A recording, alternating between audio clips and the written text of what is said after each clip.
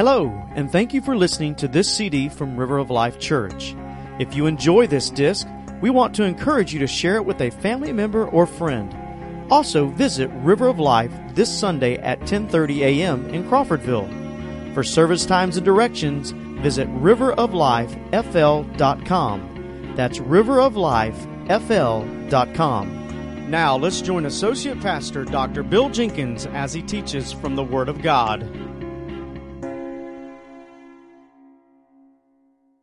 Hallelujah. Let you in on a little secret. Not only did he die on that cross, not only was he resurrected out of that grave, but hallelujah, he's coming back. Amen. If you've got your Bible this morning, would you take it and turn with me to 1 Thessalonians chapter number 4. And as you're turning, I want to thank all of you for being here today, especially our pastor, Brother Henry, for allowing me this opportunity to come and preach to you. I love preaching. He knows that. And to get an opportunity to come and stand in this pulpit means that he has to sit down. And there is nothing a preacher hates any worse in the world than having to sit and listen to another preacher. But I love my pastor, and I thank him for this opportunity. You've got your Bible, 1 Thessalonians, and we're in chapter number 4. And if you'll begin reading with me, if you will, please, in verse number 13. The Bible says, "But I would not have you to be ignorant, brethren, concerning those that are asleep, that you sorrow not, even as others that have no hope." Have you ever thought of that? There are literally people that are dying this very moment that have no hope. They're praying that everything you and I believe is a lie. Their only hope, if it is a hope, is that everything that Christ did in all of the Bible is a myth. But the Apostle Paul was not persuaded in that vein. In fact, he says, beginning in verse 14, he says, "For if we believe that Jesus died and rose again, even so them which have fallen asleep in the Lord Jesus Christ will God bring with him. For this we say unto you by the word of the Lord, that we which are alive and remain until the coming of the Lord shall not precede or prevent them which are asleep. For the Lord himself shall descend from heaven with a shout, with the voice of the archangel, with a trump of God, and the dead in Christ shall rise first. Then we which also are alive and remain shall be caught up together with him in the clouds to meet the Lord in the air, and so shall we ever be with him. Wherefore, comfort one another with these words." It is referred to as the blessed hope. The moment when Jesus shall appear and remove the true believers to their heavenly home. I personally believe that this appearing is going to happen in two phases. First and foremost, I believe he's going to come as a thief in the night. 1 Thessalonians 5 and verse number 2 says that. It's going to be a secretive coming, which he's going to collect the church, his jewels, and take them to heaven. But then he's coming back the second time. Revelation chapter 1, verse number 7, the Bible says, "Behold, the day is coming when the Lord Jesus Christ will come from heaven with a shout, and every eye is going to see him." It won't be secretive then. Every eye is going to behold him. It's this first coming that I wish to address my comments this morning. I have to be very careful when preaching on prophecy, because I realize that not everybody believes the same way I do, and I really want you to believe and understand that I respect your, position, even if it's wrong. I was preaching on the radio several years ago now in Perry, WPRY. I know you listen to it all the time. I had a daily radio show where I was doing a prophecy for 4 days, Monday through Thursday, and then on Friday we had a call-in, and a live call-in. Don't ever do that. A lady called on the telephone. We were talking about those prophetic messages, and she called on the telephone, and I said, "Yes, ma'am." And I recognized her voice, and she said, "Brother Bill, I just want to tell you, I'm loving these pathetic messages you're bringing on the radio." True story. When you think about the second coming of the Lord Jesus Christ, the first thing that you have to realize is that the appearing will be a scriptural event. In your Bible, the 66 books of your Bible, the 1,189 chapters in your Bible, the second coming of the Lord Jesus Christ is mentioned over 1,800 times. 318 times in the New Testament, the 27 books of the New Testament. There are over 1,500 references to the second coming of Christ in the Old Testament. 1 out of every 25 New Testament verses directly refers to the second coming of Jesus Christ. For every time the Bible mentions the first coming, His birth, it mentions the second coming 8 times. Of the 216 chapters in the New Testament, there are over 300 references to the return of Christ. His return is mentioned in 23 of the 27 New Testament books, and Jesus Christ Himself refers to His second coming 21 times with over 50 references or warnings, if you will, telling us to watch and be ready. When He comes, is coming according to this book. So we need to know what's in the book. Somebody say amen. What a day, what an hour for God's people to pour themselves into the Word of God, because it's the Word of God alive in us that brings light to a lost and dying world. His coming is going to be a very scriptural event, but I must hurry on and say that His coming is also going to be a set event.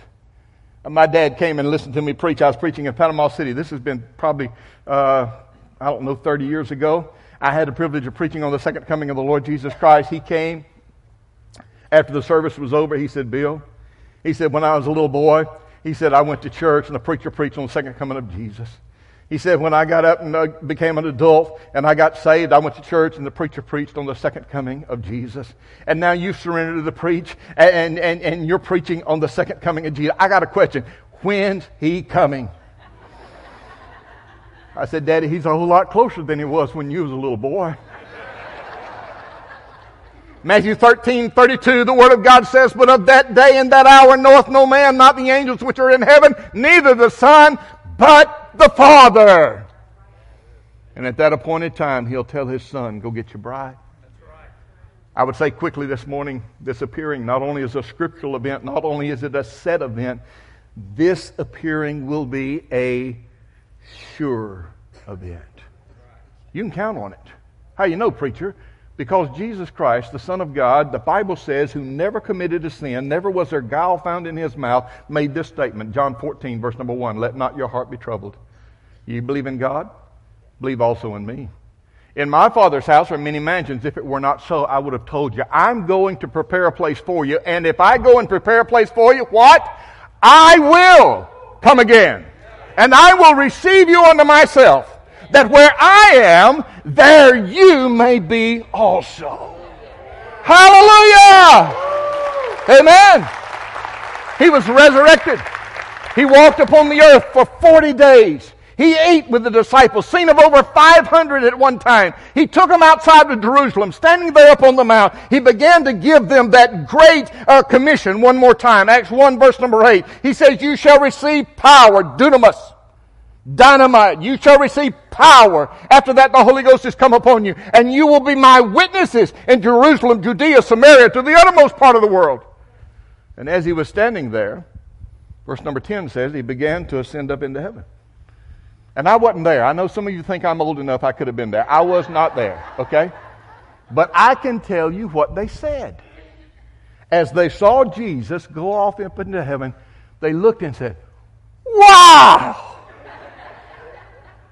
How you know that's what they said? What would you have said if you'd have been there? You've never seen anything like this. Acts 1:11, the Bible says, there stood by them 2 men in white apparel, and they said, you men of Galilee, why stand ye gazing? Look what it says. This same Jesus, which is taken up from you into the heavens, shall so come again in like manner as you've seen Him go into the heavens. It is a sure event. Let me quickly say to you that not only is His coming a scriptural event, a set event, a sure event, but his appearing will be a sudden event. 1 Corinthians chapter 15, verse number 52. The Apostle Paul wrote it this way. He says, in a moment, in the twinkling of an eye, at the last trump, for the trumpet shall sound, and the dead shall be raised incorruptible, and we shall be changed. In 1958, how many of y'all alive in 1958?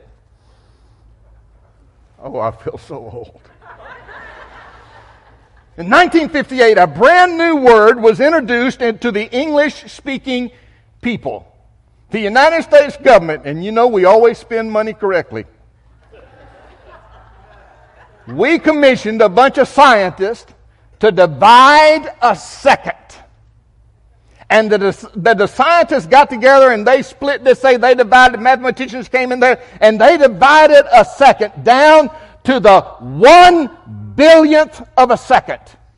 If you were to write it out on a piece of paper, it would be a decimal point followed by 64 zeros and the number 1. And they call it a nanosecond. First time we'd ever use that word. Now, I know that some of your translations have translated the word that Paul used in the King James Version, twinkling, into a blink. A twinkle is not a blink. A blink is noticeable. A twinkle, I'll tell you what a twinkle is. It's a 16-year-old girl answering the telephone and hearing that boy's voice. It is a lady with a man bowing on his knee in front of her, hearing that question that she's waited for forever. It's a twinkle. In a moment, in the twinkling of an eye. What are you saying, preacher? I'm saying it's going to happen so fast you're not going to have time to get ready for it. You got to stay ready all the time. Amen? You never know when he's coming. He could come in a moment, in the twinkling of an eye. I was reading an article the other day, and the article said this, and it brought this up. It said in 1948, Israel became a nation. All of you know that. May of 1948. This is the 70th year. Jesus said in Matthew's Gospel 24th, 25th chapter, he said, these are the signs that you're going to look for. And one of the signs you're going to look for is the budding of the fig tree. Y'all remember that? And he said, this generation shall not pass away until all these things be fulfilled. Well, how long is a generation? I'm glad you asked. Psalms chapter 90, verse number 10. The Word of God says the years of a man are to be 70. And if by reason of strength, 80. That's 70 years. It's 70 years since the budding of the fig tree. Preacher, you're saying Jesus is coming? Yes! When? I don't know, but you're going to get ready. Are you trying to tell us it could be right away? Yes! In a moment, in the twinkling of an eye. There's another thing I want to quickly add to this. This appearing is not only going to be a sudden event. This appearing, for those who are lost, will be a secretive event. You got your Bible there in front of you. 1 Thessalonians chapter 5. Look what he says, continuing the thought of chapter number 4. He says, but of those times and seasons, brethren, you have no need that I write unto you, for you yourselves know perfectly that the day of the Lord so comes as a, what is it? Thief in the night. How does a thief come? He calls you on the telephone. Hey, Bill. Hey, what are you doing? I'm doing fine. This is a thief. And we're thinking about breaking in on your place. And what about 9 o'clock Thursday? Is that a good time for you? Well, no, a thief doesn't. Why, if he did that, you'd have the law there. You'd have your brother-in-law with a broomstick. You'd be waiting on him. A thief comes when you least expect him. A thief comes when you're no longer thinking.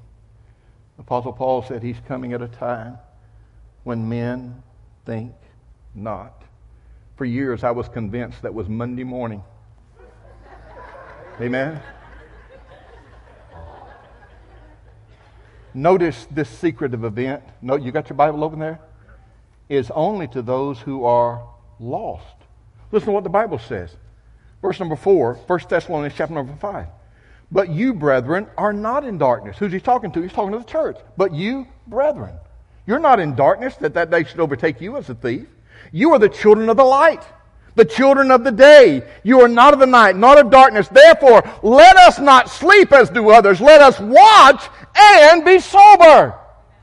Here's the admonition about the second coming of the Lord Jesus Christ for the church. Open your eyes. Watch what's going on around you. Do you know that in the New Testament alone, there are at least 27 different signs or seasons or signification telling us when Jesus Christ is going to come again? I'm not going to preach on all 27 of them this morning. Aren't you glad of that? Can I mention 5 real quickly, just passing? Jesus mentioned these. Listen, in your Bible, these are 5 things that you know are going to take place right before Jesus Christ comes again. The first is 2 Timothy chapter 3, verses 1 through 5 and following. He said, in the last days, perilous times shall come. In his commentary, Warren Wiersbe said that word perilous that's used there means exceedingly fierce. And it's used only one other time in all of Scripture, and that is referring to the demon of Gadara. Exceedingly fierce. In the following verses, 2 Timothy chapter 3, verses 1 and following, there are 21 sins listed. 8 of those sins you commit against somebody else. 7 of those sins you commit against yourself. 6 of those sins you commit against God, which actually all of them you commit against God. In those 21 sins, every one of them are prevalent in the world in which you and I live today. And Paul said, in the last days, perilous times shall come. There's a second sign I mentioned to you quickly. I call it the sign of the previous days. Jesus said in Luke's Gospel, 17th chapter, he says, as it was in the days of Noah. You remember? Vile wickedness, so much so that God, when he looked at the earth, said, wickedness is so great it's come up before me. I'm going to destroy all the earth. And he saved Noah and his family. He says, as it was in the days of Lot. Do you remember how vile and wicked it was in the days of Lot? He says, so also shall it be in the coming of the Son of Man. Here's a third one, the sign of the prophesied days. Matthew chapter 24, 32 through 35.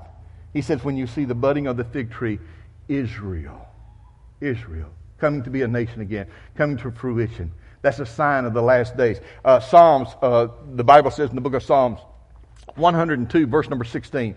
He says, when God begins to build up Israel, then he will come again with great glory. Look again, number 4, the sign of what I refer to as the passive days. In the book of the Revelation, right before the rapture, I believe the rapture occurs in Revelation 4:1, and I know some of you won't agree with that, but that's all right. You can be wrong. Revelation chapter 4, verse number 1. John's on the Isle of Patmos. He hears a voice behind him saying, come up hither. And immediately he's in the Spirit. Chapter 4 and 5 is the great throne room of God. And they're worshiping. That's the reason I believe it's the rapture. But right before the beginning of chapter number 4, he concludes his writing to the church with the church of Laodicea. And he talks about it being the church of the last days. There are 3 prominent things about this church I want you to understand. First and foremost, they're self-satisfied. We don't need anything. Amen? We're rich. We're increased with goods. We don't need anything. Secondly, they were self-deceived. We don't need anything. And thirdly, they were Christless. Revelation 3:20 was never written to a lost man. It was written to the church of Laodicea. Jesus said, behold, I stand at the door and knock. Where is he? He's on the outside of the church. If any man will open, I will come in and fellowship with him and he with me. Are those things not happening in the church today? Do we not see churches that are self-satisfied? We're happy with the group we've got. We don't need to get any more. Do we not see churches that are deceived, thinking that all is right in their world when the world is going to hell in a handbasket all around them? Do we not see churches devoid of the presence of the Lord Jesus Christ? I can tell you by traveling across this country, the river of life is a unique phenomenon. We come in here and we worship. We feel the power of God move. Dear friend, it's not like that in every church. I heard of a church the other day where a man had a heart attack. One of the leaders of the church, they called the paramedics and they took 4 out before they got the right one. Some of them are just that dead. Hello?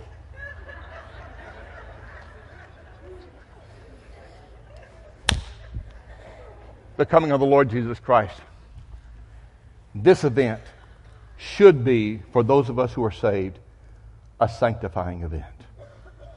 Listen to what John wrote, 1 John chapter 3, verses 1 through 3. He says, "Behold, what manner of love," thank God for that, "what manner of love the Father hath bestowed upon us, that we should be called the sons of God. Therefore the world knoweth us not, because it knew him not." Beloved, talking to the church, now are we the sons of God, and it doth not yet appear what we shall be, but we know that when he shall appear, we shall be like him. Hallelujah, praise the Lord. We shall see him as he is. Listen to this. "And every man that has this hope in him purifies himself, even as he is pure." Oh, it's a constant daily purification of the temple that brings God honor and glory. Look again, if you will, 2 Peter chapter 3, verse number 11. "Seeing then that all these things should be dissolved, what manner of persons ought you to be in all holy conversation and godliness?" Speaking to a man recently, and I said, you know that there is within the Bible a cause, a desire of God for us to be conformed in the image of God, to be conformed to the image of Christ, and to live godly, to be transformed. He said, "You're legalistic." I said, "I'm not legalistic, I'm just scriptural." Amen? Have you read 1 Peter lately? 1 Peter chapter number 1, the Word of God says, "As he who hath called you is holy, so be you holy in all manner of conversation." In all areas of my lifestyle, I'm striving to be like Jesus. I'm not satisfied with being what I once was. I want to be transformed into a new man in Christ Jesus. Last thing, and I'm through. I hate it when I'm preaching and some people get finished before I do. This event not only is going to be a scriptural event and a sure event and a sudden event, a secret event, a separating event. 2 Thessalonians chapter 2 and verse number 7. "For the mystery of iniquity doth already work," and we're seeing it paraded on our televisions every day. "Only he who now will let until he be taken out of the way. And then will that," and in the King James Version it's a capital W, "wicked one be revealed." I believe that's the Antichrist. He can only be revealed when he who letteth is taken out of the way. "Whom the Lord shall consume with the spirit of his mouth and destroy with the brightness of his coming." That's Revelation 19. Verse number 9. "Even him whose coming is after the working of Satan with all power and signs and lying wonders, with all deceivableness, able to make you believe a lie and unrighteousness in" who? "Them that perish." Why do they perish? "Because they believe not the love of the truth, that they might be saved." All they had to do was just accept it. Just believe it. By faith, through grace. And yet they did not. Verse 11. "For this cause God shall send them strong delusion, that they should believe a lie." You got your Bible open? Verse number 12. "That they," what's the word? "All might be damned."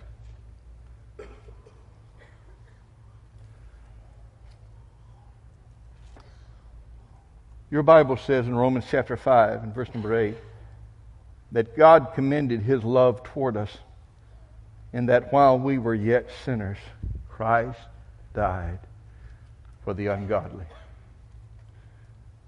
He saw me in my sin. He saw me in the vile wickedness of my thoughts and my deeds. And yet he loved me. He loved me so much that he was willing to let his son go to the cross and die for me. He resurrected that son to show me the power that he controls. He had that son go to glory and sit at the right hand of God the Father to show me that he is sovereign, that he's God of all things.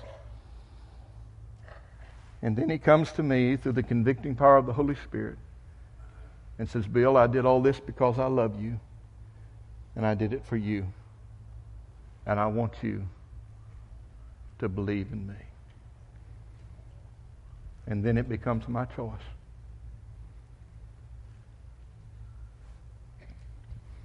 Not everybody who joins the church gets saved. Not everybody, unfortunately, that gets baptized gets saved. Not everybody that gets confirmed gets saved. In fact, what you'll find in your Bible, in Matthew's Gospel, the 20th chapter, Jesus Christ doing the speaking, he makes this statement. He says, "You shall know them by the fruits that they bear." Many, verse 21 says, "Many will say to me in that day, Lord, Lord, in thy name we've prophesied." That word means to preach or to teach. In thy name, Lord, we've prophesied. In thy name we've cast out devils. I don't know if you've tried to do that lately. It takes a lot of faith to cast out demons. In thy name we've done many wonderful works. We taught life groups. We preached. We played instruments. We sang in the choir. We've kept the nursery. We've taken up the offering. We've done it in thy name. We've done many wonderful works. It's the saddest verse in all of the Bible to me. Matthew chapter 7, verse number 23. "These who are expecting to go to heaven will hear the Lord say, 'Depart from me, you worker of iniquity. I never knew you.'" Can you imagine being in the river of life on a Sunday morning, celebrating? Woo! Jesus comes. A trumpet sounds, the clouds roll away, and the dead in Christ rise, and those who are alive and remain are caught up, raptured, repart, to meet the Lord in the air. But you didn't go. You look around the auditorium. Your husband's gone. Maybe it's your wife. You look for these precious young children. They're not here. They're gone. And you sit there and wonder, what in the world just happened?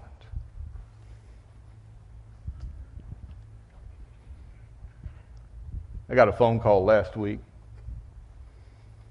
Lady on the other end said, "Do you mind meeting me?"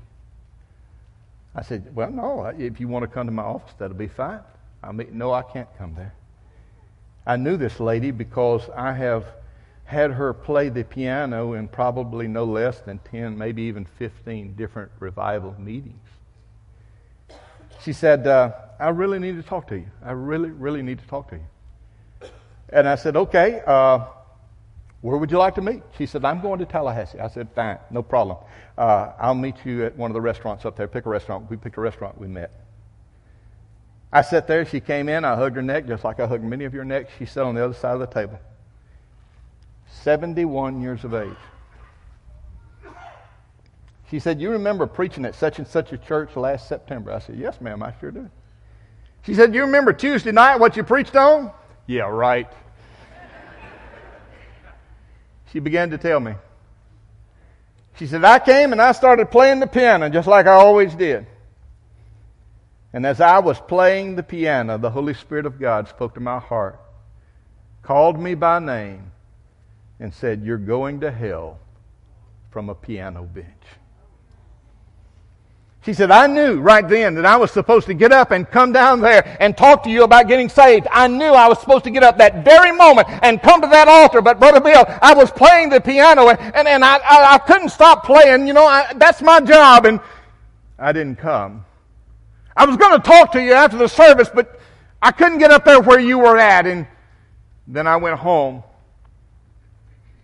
She said, "It's been almost a year. My husband's died. My mother moved in with us. She got terminally ill. In June of this year, she died. But I've never gotten away from that. Even though I haven't been going to church, I haven't been in church because of their illnesses." Brother Bill, I went to church last Sunday. And as always, they asked me to play the piano. And as soon as I sat on the bench, the Holy Spirit of God said, you're going to hell from a piano bench. She said, I've been playing the piano in church since I was a teenager. I've been the Women's Missionary Union director. I've been in more revivals than I can count. I've taught Sunday school. I've been baptized 3 times. But Brother Bill, I can tell you with all surety that I'm lost and I need to be saved. And in a restaurant in Tallahassee with people walking by looking at us like we were crazy, I took the Bible and walked her down the Romans road. With tears flooding her eyes, she prayed and asked Jesus Christ to come into her life. And then she made this statement.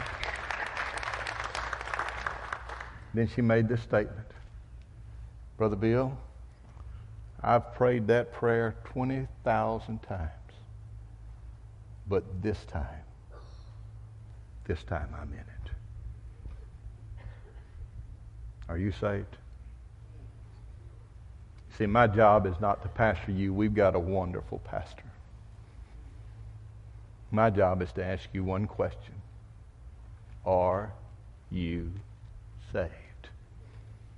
If the rapture came in a moment, in the twinkling of an eye, are you saved? Would you bow your head with me, please? Father God, I pray in Jesus. Thank you again for listening to this life-changing message from River of Life. If this message has touched you today, or you need someone to pray with you, then please let us know. You can call us at 850-926-1200 or send an email to info@riveroflifefl.com. We also encourage you to visit River of Life this Sunday at 10:30 a.m. in Crawfordville. For more information, visit us at riveroflifefl.com.